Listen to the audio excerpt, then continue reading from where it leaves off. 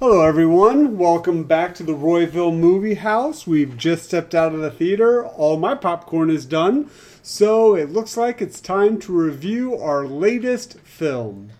This one was a good one from the AFI list. Annie Hall, directed and written by Woody Allen, 1977. Yeah, it was a good one from the list. Would you just let me get through all this?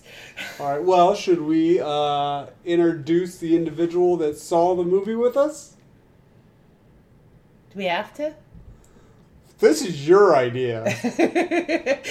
I didn't buy him a ticket. Joining us is my son, John. Say hello, John. Hi. All right.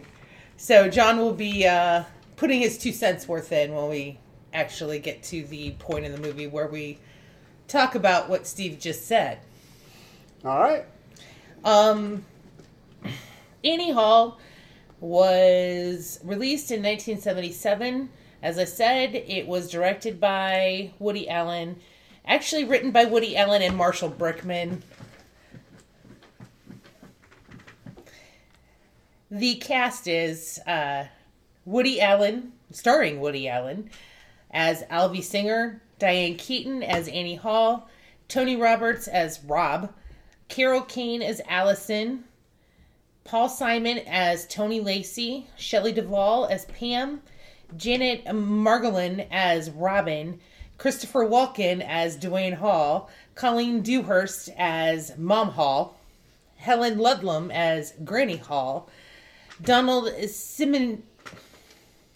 Symington, I really thought I practiced that. I didn't do a very good job, as Dad Hall, Mordecai Laudner as Alvy's dad, Joan Newman as Alvy's mom.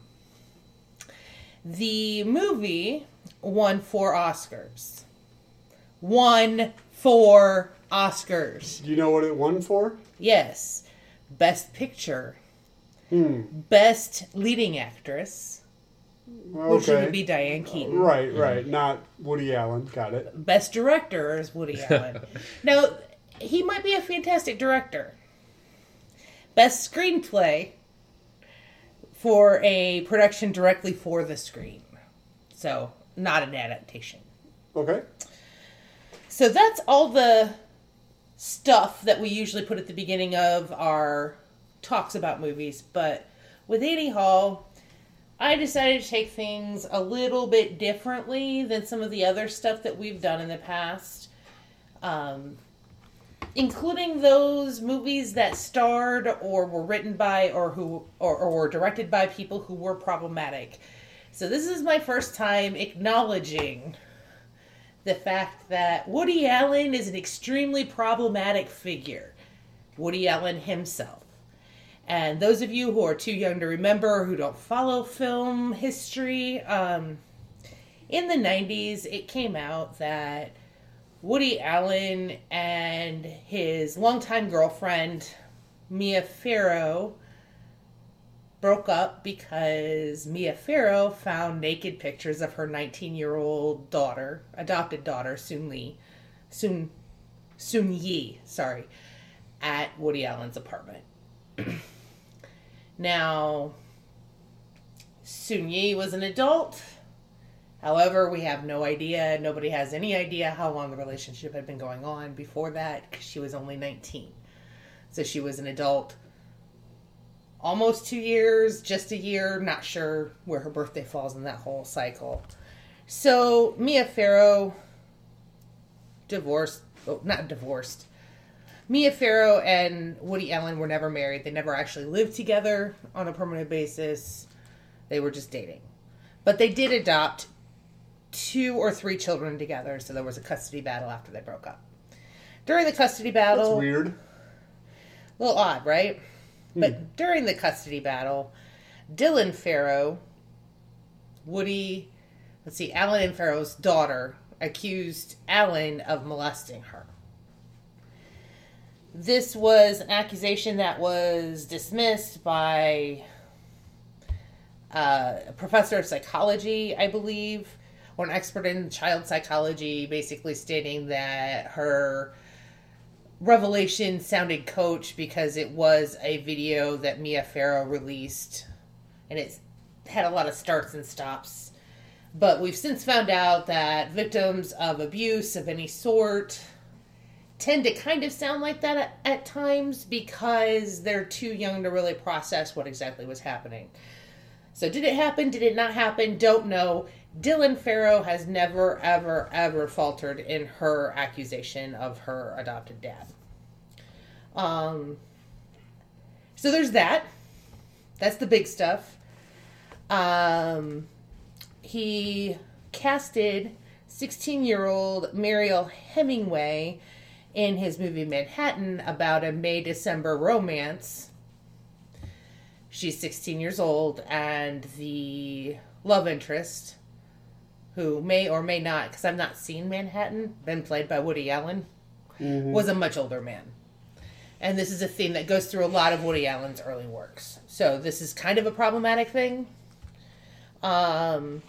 Little bit. After the movie came out, he... this part I hesitate in saying, but since it's kind of in a list, I'll leave it in. He invited her to go with him to Paris when she was 18 years old when the movie finally was released. Him being in his 40s, her being 18. Little icky. Granted, he waited till she was 18, but little icky. He dated Diane Keaton, and then dated Robin Keaton, her sister, and Dory Keaton, the other sister. Again, a little icky, but that's just... And during the custody battle that he was fighting with Mia Farrow, he actually was quoted as saying losing custody wouldn't be the worst thing that happened to him.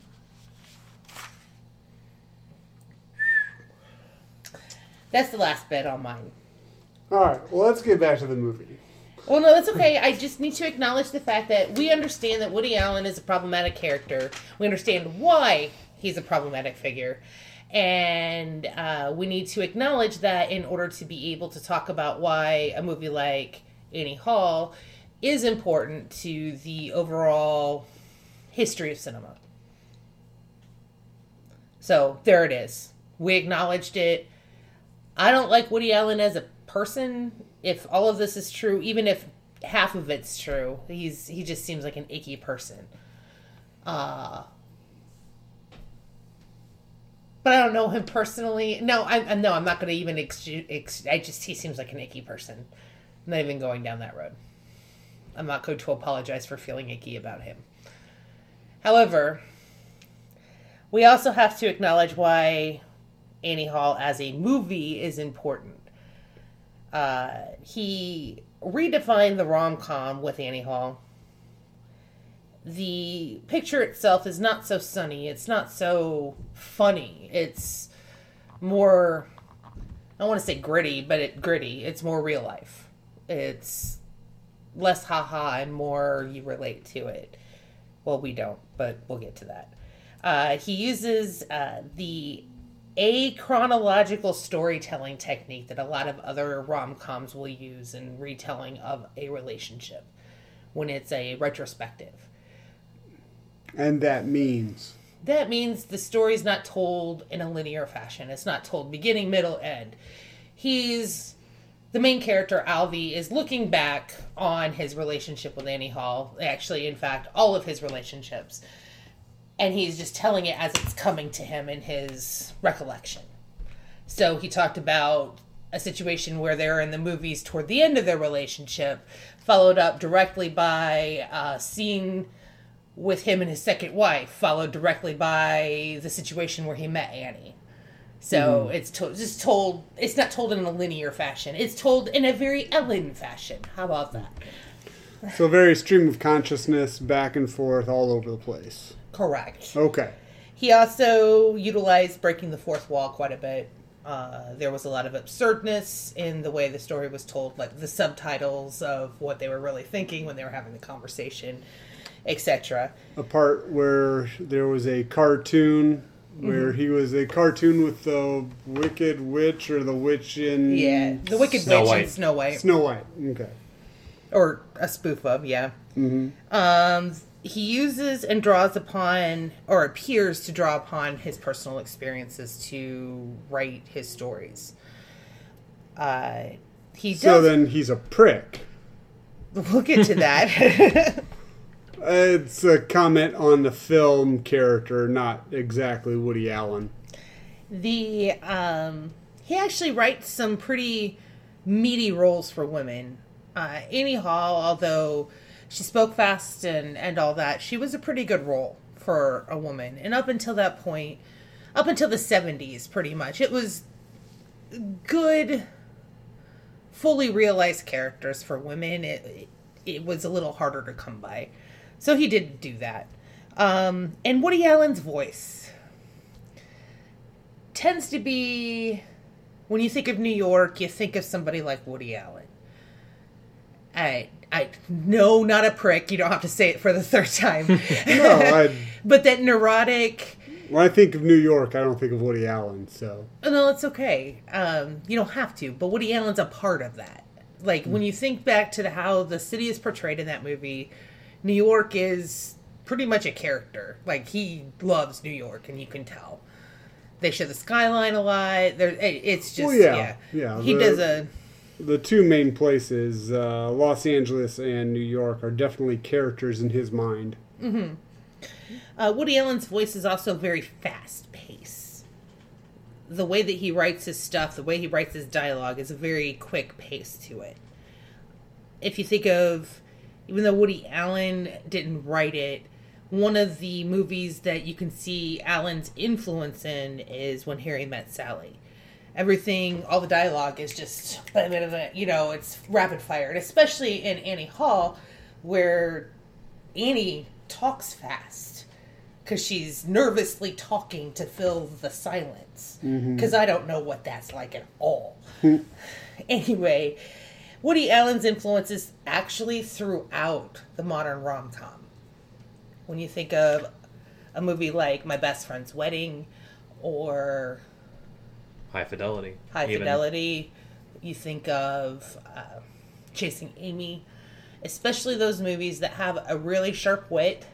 Yeah, I mean, I get the cultural significance. The movie did not harken back, I guess, because these movies were made after Annie Hall, but I could definitely see where some of those elements were not taken from Annie Hall, but were kind of birthed in Annie Hall. There's definitely, his voice runs all through modern rom-com. Even the really cheesy, sunny, happy fairy tale ones. Just, there's... Fortunate, unfortunate, he's not a good human being, but he wrote some very important pieces. So that needs to be acknowledged. That being acknowledged, do you want a synopsis? I think probably a synopsis would probably be about all we would need for this movie, since it was kind of stream of consciousness. That's fine. IMDb synopsis, one sentence. Neurotic New York comedian Alvy Singer falls in love with the ditzy Annie Hall. And then they break up, and he wonders why. Well, that's not on there, but that's Steve's edition. Right. Well, and that's and then they get back together again, and then he wonders why they break up later. Right. I mean, that's basically the movie in a nutshell. There are various scenes. If Ellen wants to get into a couple of those, she can. But really, being a rom-com, to me, the individual scenes, and we've already talked that the flow of the movie is not as a standard, A, B, C story. So really going scene to scene doesn't we don't express have to. Really what the film is about. We don't have to. However, there are 3 scenes that I'd just like to mention. Okay. Her driving. She drives like a maniac. She's not from New York. She's from small town Wisconsin and drives like a complete and total maniac and drives the messiest car that Alvy's ever been in. I don't know if that sounds familiar or not. I'm not going to say anything. So there's that. And there were some points in that scene where I kind of chuckled a little bit because, I mean, it was funny. Parts of it were. Number 2, the scene that he's waiting in line with the guy reviewing a movie behind him. And he keeps talking to Annie about this guy being obnoxious. And it just makes me giggle a little bit because the whole time he's being obnoxious because he's being loud enough. The guy probably heard every word. And it's just one of those, he's a hypocrite and just a weasel. I don't know. Alvy, I don't think translates very well to 2020. Okay, I can see that. Third scene was the scene where they're both in therapy at the same time. There's a point in that scene where both therapists ask how many times a week they're having sex. And she says, oh, all the time, 3 times a week. And he says, hardly ever at all, maybe 3 times a week. So there are some points of humor that do make me chuckle, but overall, kind of with Steve, Alvy is really not very sympathetic. No, I mean, most of the time while I was watching the film, you know, why did we break up? I really want her back. I like her a lot. Why did we ever break up? And I just kept thinking, because you were a prick to her every scene we see you in. Like, just an asshole. Frankly, like, this is a very unsympathetic character that we saw. Throughout the movie, I kind of thought he was basically Holden Caulfield from Catcher in the Rye. Whether you like the book or not, he's a very unsympathetic character. And a phony. Which is said in the movie. He's Holden Caulfield if he was put into a high-fidelity situation where he thinks High Fidelity being the film with John Cusack. Correct, yes. Or the show, whichever you want to go ahead and... Or the book. Or the book, yeah. Put into a high-fidelity situation where he's thinking back to all of his time with these girls. The one thing that really solidified it for me was when him and Annie first met, and they're at her apartment drinking, and they're talking, and they're actually having this inner dialogue, and the entire time he's just thinking, oh my god, I wonder how she'd look naked. I wonder... And she's wondering if she's smart enough for him. Right, yeah. He's very, very unsympathetic towards her. That's the scene, I just want to interject, I'm sorry, Yeah. That's the scene that we referred to earlier when we were talking about the structure of Annie Hall, where there were subtitles. Right. And it's just like, he's a sex-driven man who really could care less about emotions. From what I could gather from all the different scenes with his ex-girlfriends, with Annie. But go ahead. But it does make me think, though, because you say that about Catcher in the Rye, and there's a scene where they are breaking up, and they're splitting basically all of these books they have, and she asks, she gets a copy of Catcher in the Rye, and she's like, is this one yours?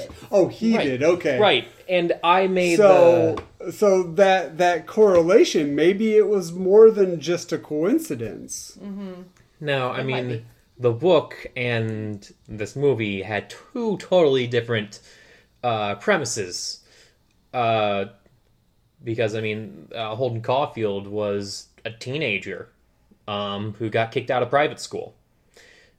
And this guy's a fully grown adult who can't keep it in his pants. But that's not exactly true. Not exactly, but he keeps...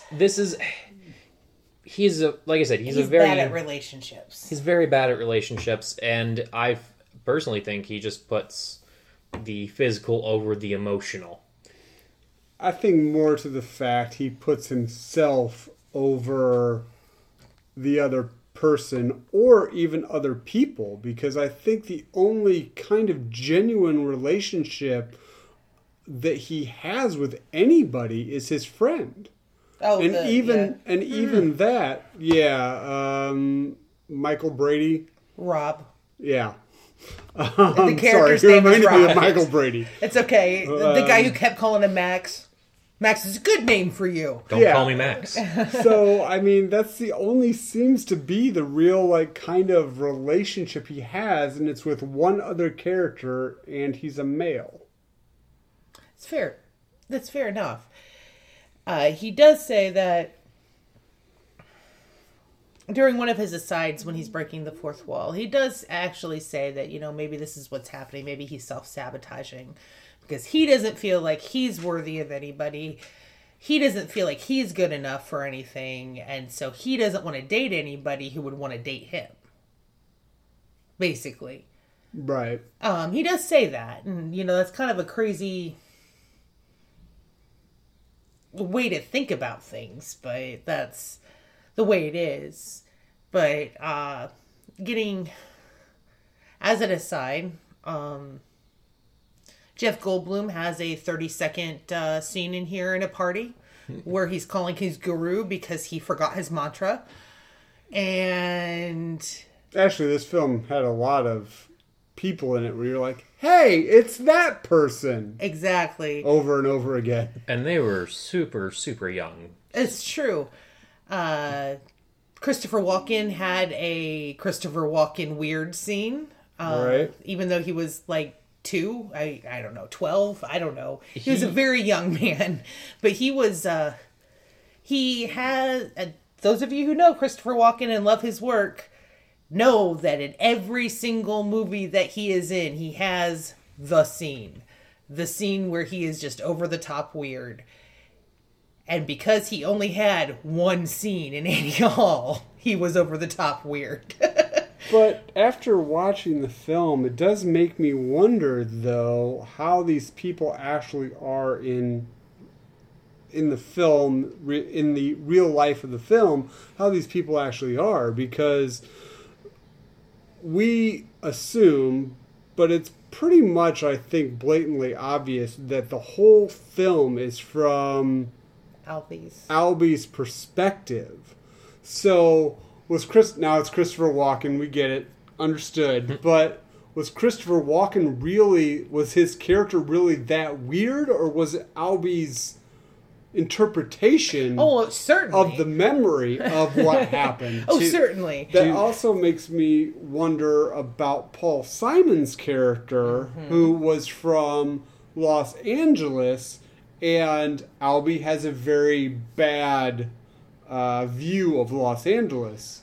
So was Paul Simon's character actually acting like that, or was that just Albie's memory with his, I'm going to say the term warped memory of those events?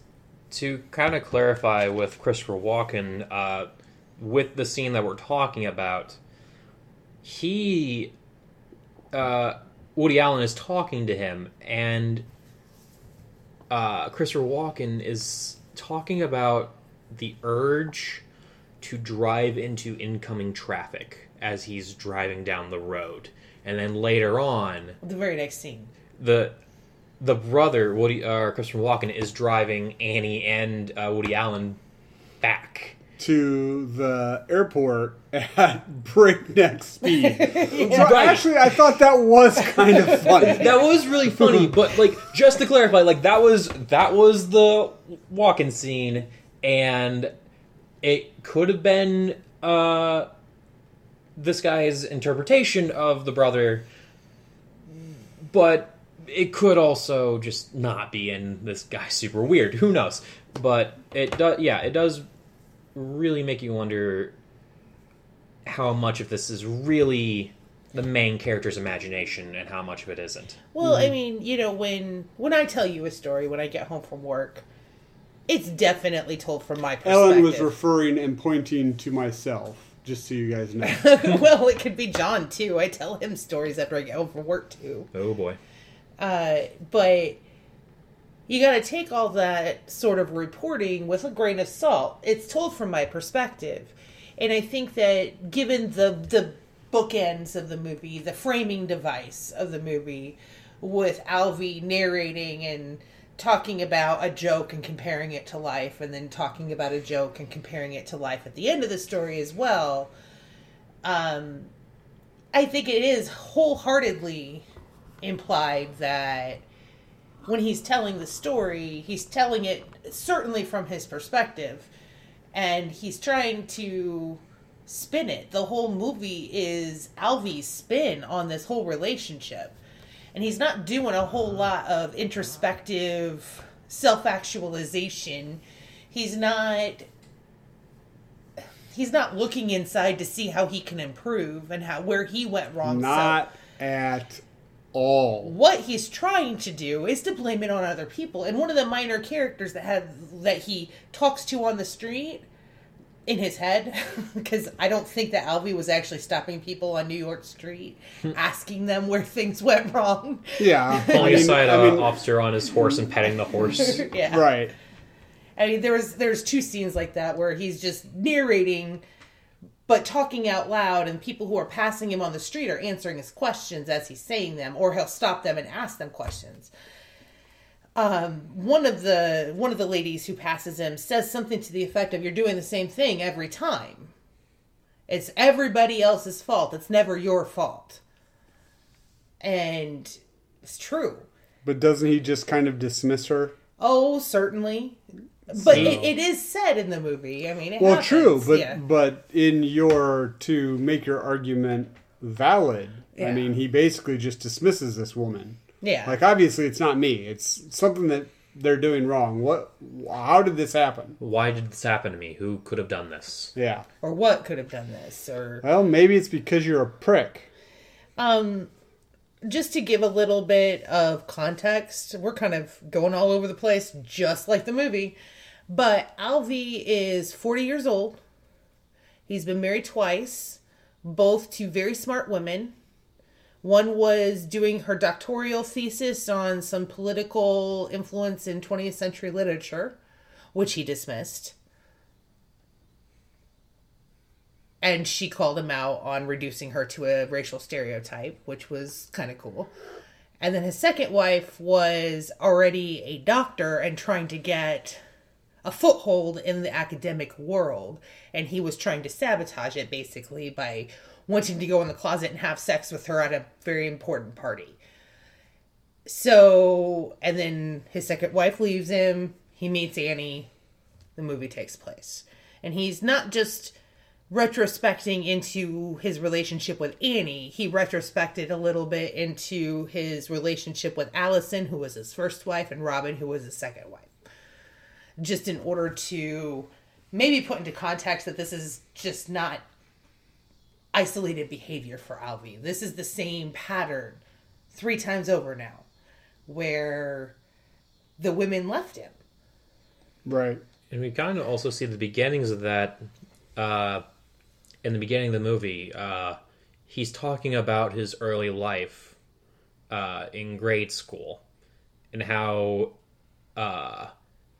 he had these like urges in the classroom. Yeah, he was he was an early bloomer, we'll just say. He was, 6 years old? Mm-hmm. Was okay. And he kissed a girl in the middle of class. He got chastised for it, and then...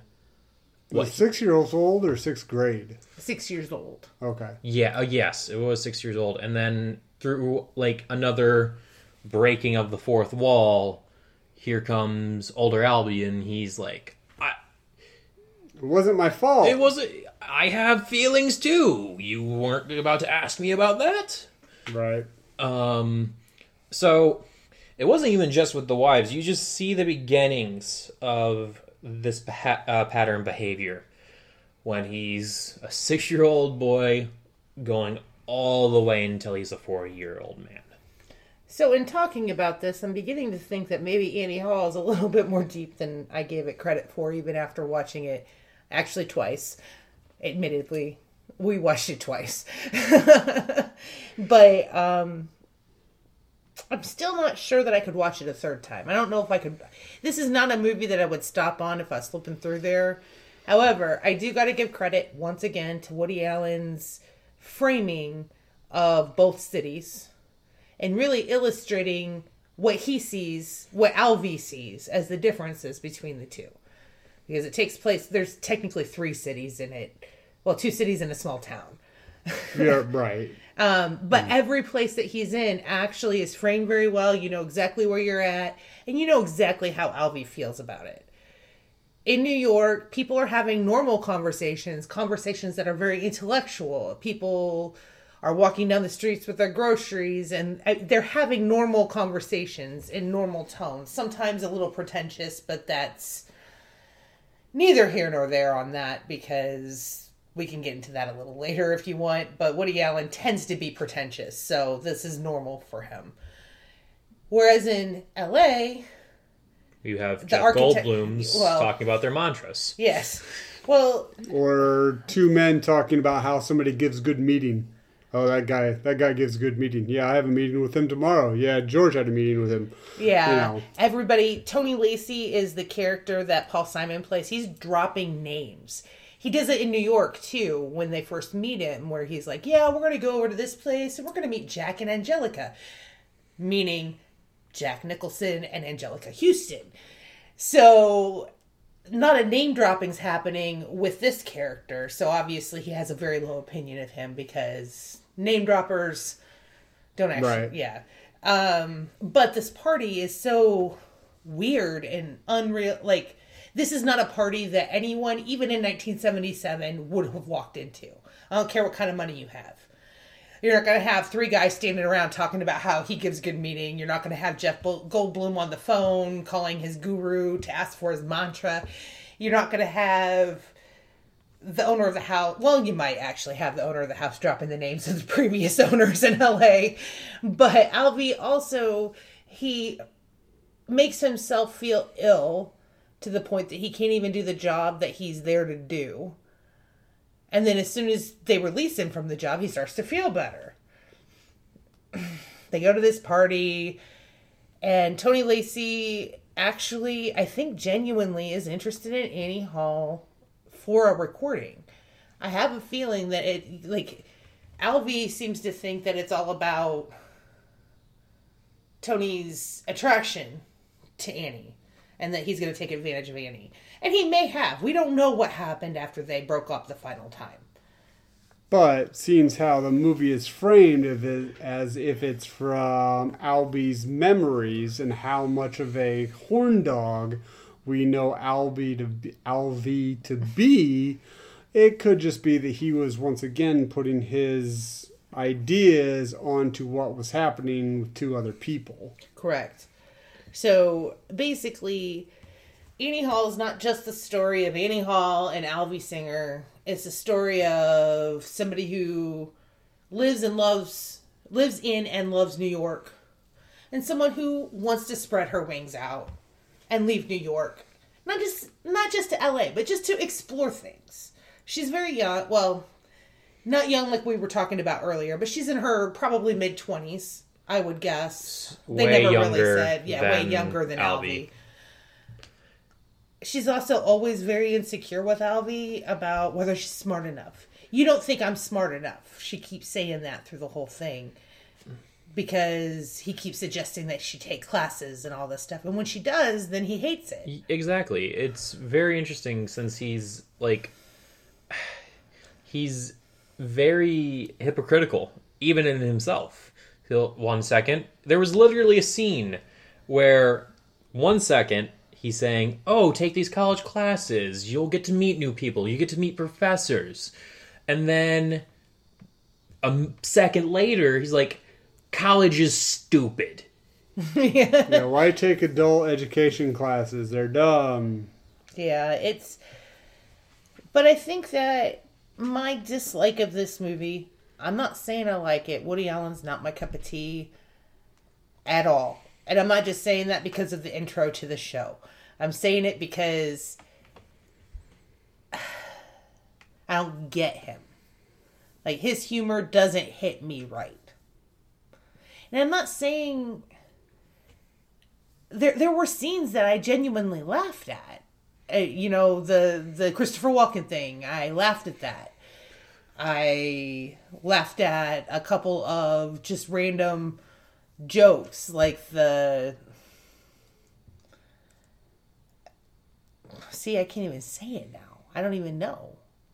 Okay. I'm going to stop talking. The one thing, not having experienced any of the other movies Woody Allen worked on, I mean, it was an enjoyable movie in my mind for different reasons. In a lot of movies you see today, you are supposed to like the main character to one extent or another. In this one, it is very obvious you're not supposed to. I know I made the connection between Catcher in the Rye and this movie, but it feels like I'm supposed to feel sorry for Holden in that book. In this case, I see another person acting the same exact way, and I'm supposed to not like him. And I really appreciate a movie that can do that. Okay. I think we know how Steve feels about Alvy, but how does Steve feel about the story? We did watch it twice. We had not recorded for a while, and I wanted a refresher.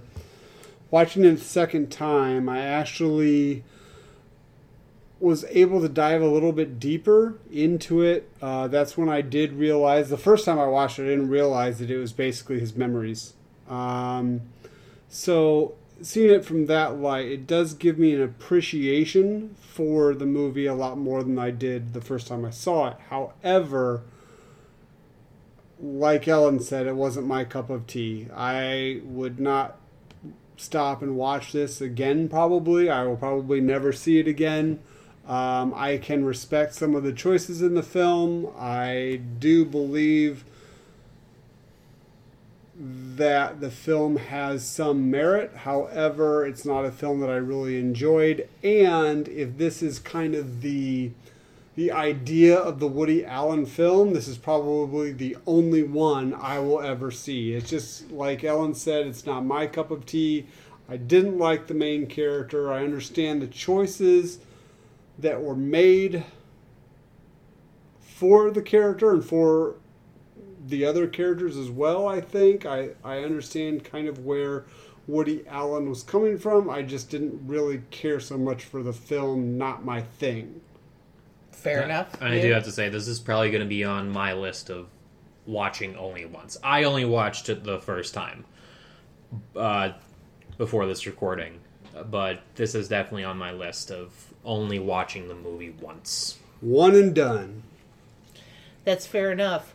I will say that in college, my freshman year, I was in a Woody Allen play called Don't Drink the Water, and it was much more slapsticky and just funny.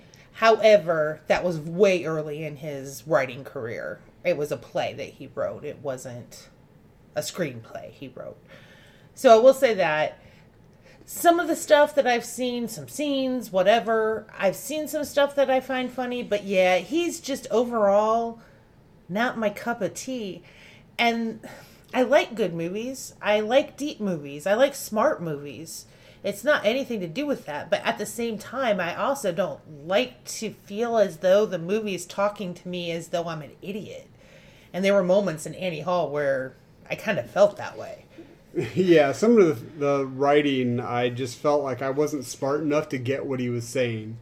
Or maybe I wasn't around then, or at least cognizant then. 77, I guess I was around. I'm an old man. But I definitely wasn't really cognizant of everything going on around me at that time. However, just all of, not so much name drop, because he has a character that name drops, but it seems like he was almost, like the writing was like, look, audience, see how smart I am. Yeah. He was a all of very this pretentious writer, a very pretentious character. The only character in the whole thing that I didn't find pretentious was Annie Hall. Like, she never really, I mean, even when she got to be pretentious, she really wasn't. It was more trying to fight him off because she didn't want to marry him. Which is interesting because it's from his perspective. Mm-hmm. Everybody else is pretentious in the film but Annie Hall. Until she was.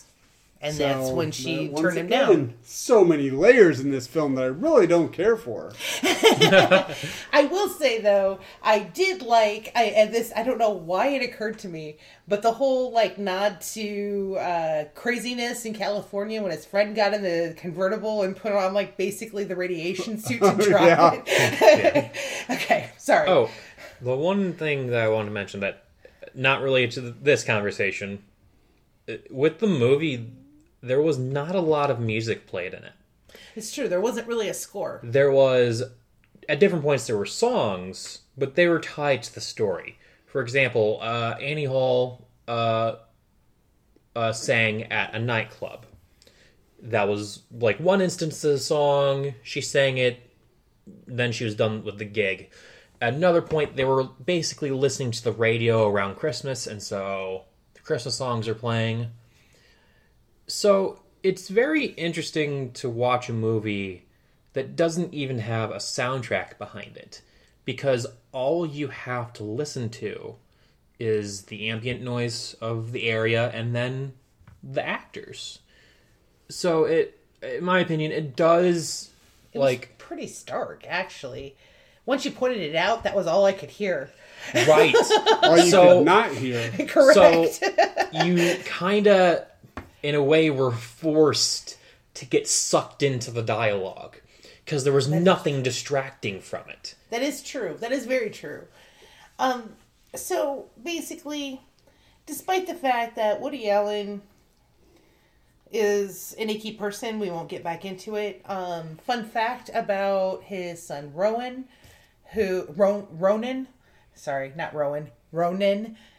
He actually wrote the New York Times article that very likely started the Me Too movement about Harry Weinstein. So, just a fun fact. But okay, that's the last little thing from my research. I think that now we come to the point where, Steve, does this movie belong on AFI's top 50? I can understand why it is.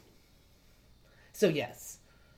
Just you didn't like it. I didn't care for it. But I can actually understand why the film is on the list because it is a lot deeper than I gave it credit for. And it does have a lot of reverberation to other films in cinema after it.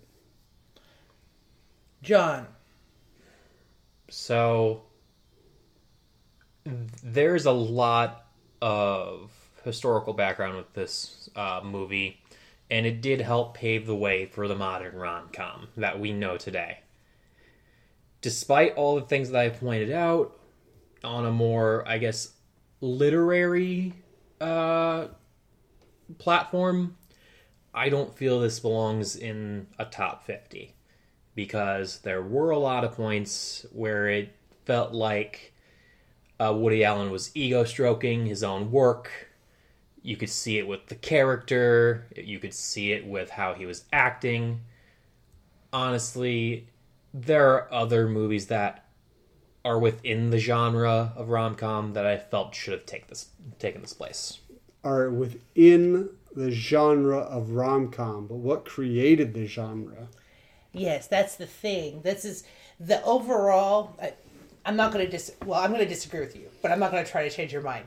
You can have your own opinion. Yeah. I am going to disagree with you. It is allowed. For this one thing. For only this one thing. And like I said, I did acknowledge the importance of the movie. But again, it gets a little much when Woody Allen is throwing in your face like, I am the greatest writer and most intelligent writer there is. Oh, just you wait. Oh, honey. And I bet there are other movies like that. But Number one is exactly like that. Okay, only having watched this movie in this list, All right. that is what I think. All right. So I believe that Annie Hall belongs on the list of the top 100 movies, even though I did not enjoy it as much as I thought I would. Because I am a huge fan of rom-coms. So I tend to forgive a lot in the rom-com genre. I did not enjoy this movie as much as I thought I would. There were moments, but overall I did not like the movie. However, given that this specific movie and this specific structure of storytelling has reverberated throughout an entire genre, this is an important enough movie that it needs to be on this list. All right. And our next one, I've got to take a deep breath because the name of this movie is incredibly long. Our next one is our next bad movie called The Incredibly Strange Creatures That Stopped Living and Became Mixed Up Zombies. Yeah, that is a very long film title. That's our next one. That might even be longer than the actual film. The film was really short, and I don't think Steve liked it very much. Well, it was a bad movie, so... But that's our next release, and after that, we'll make our announcements on what our next two movies are. All right, well, it looks like they are lighting the lamps on the streets of Royville, so it looks like that is our time for the film Annie Hall. So until next time, everybody have a great night. If you liked this, if you want to see Annie Hall and you have any comments, please put them in the comment section. If you would like to listen to more of these, please hit subscribe.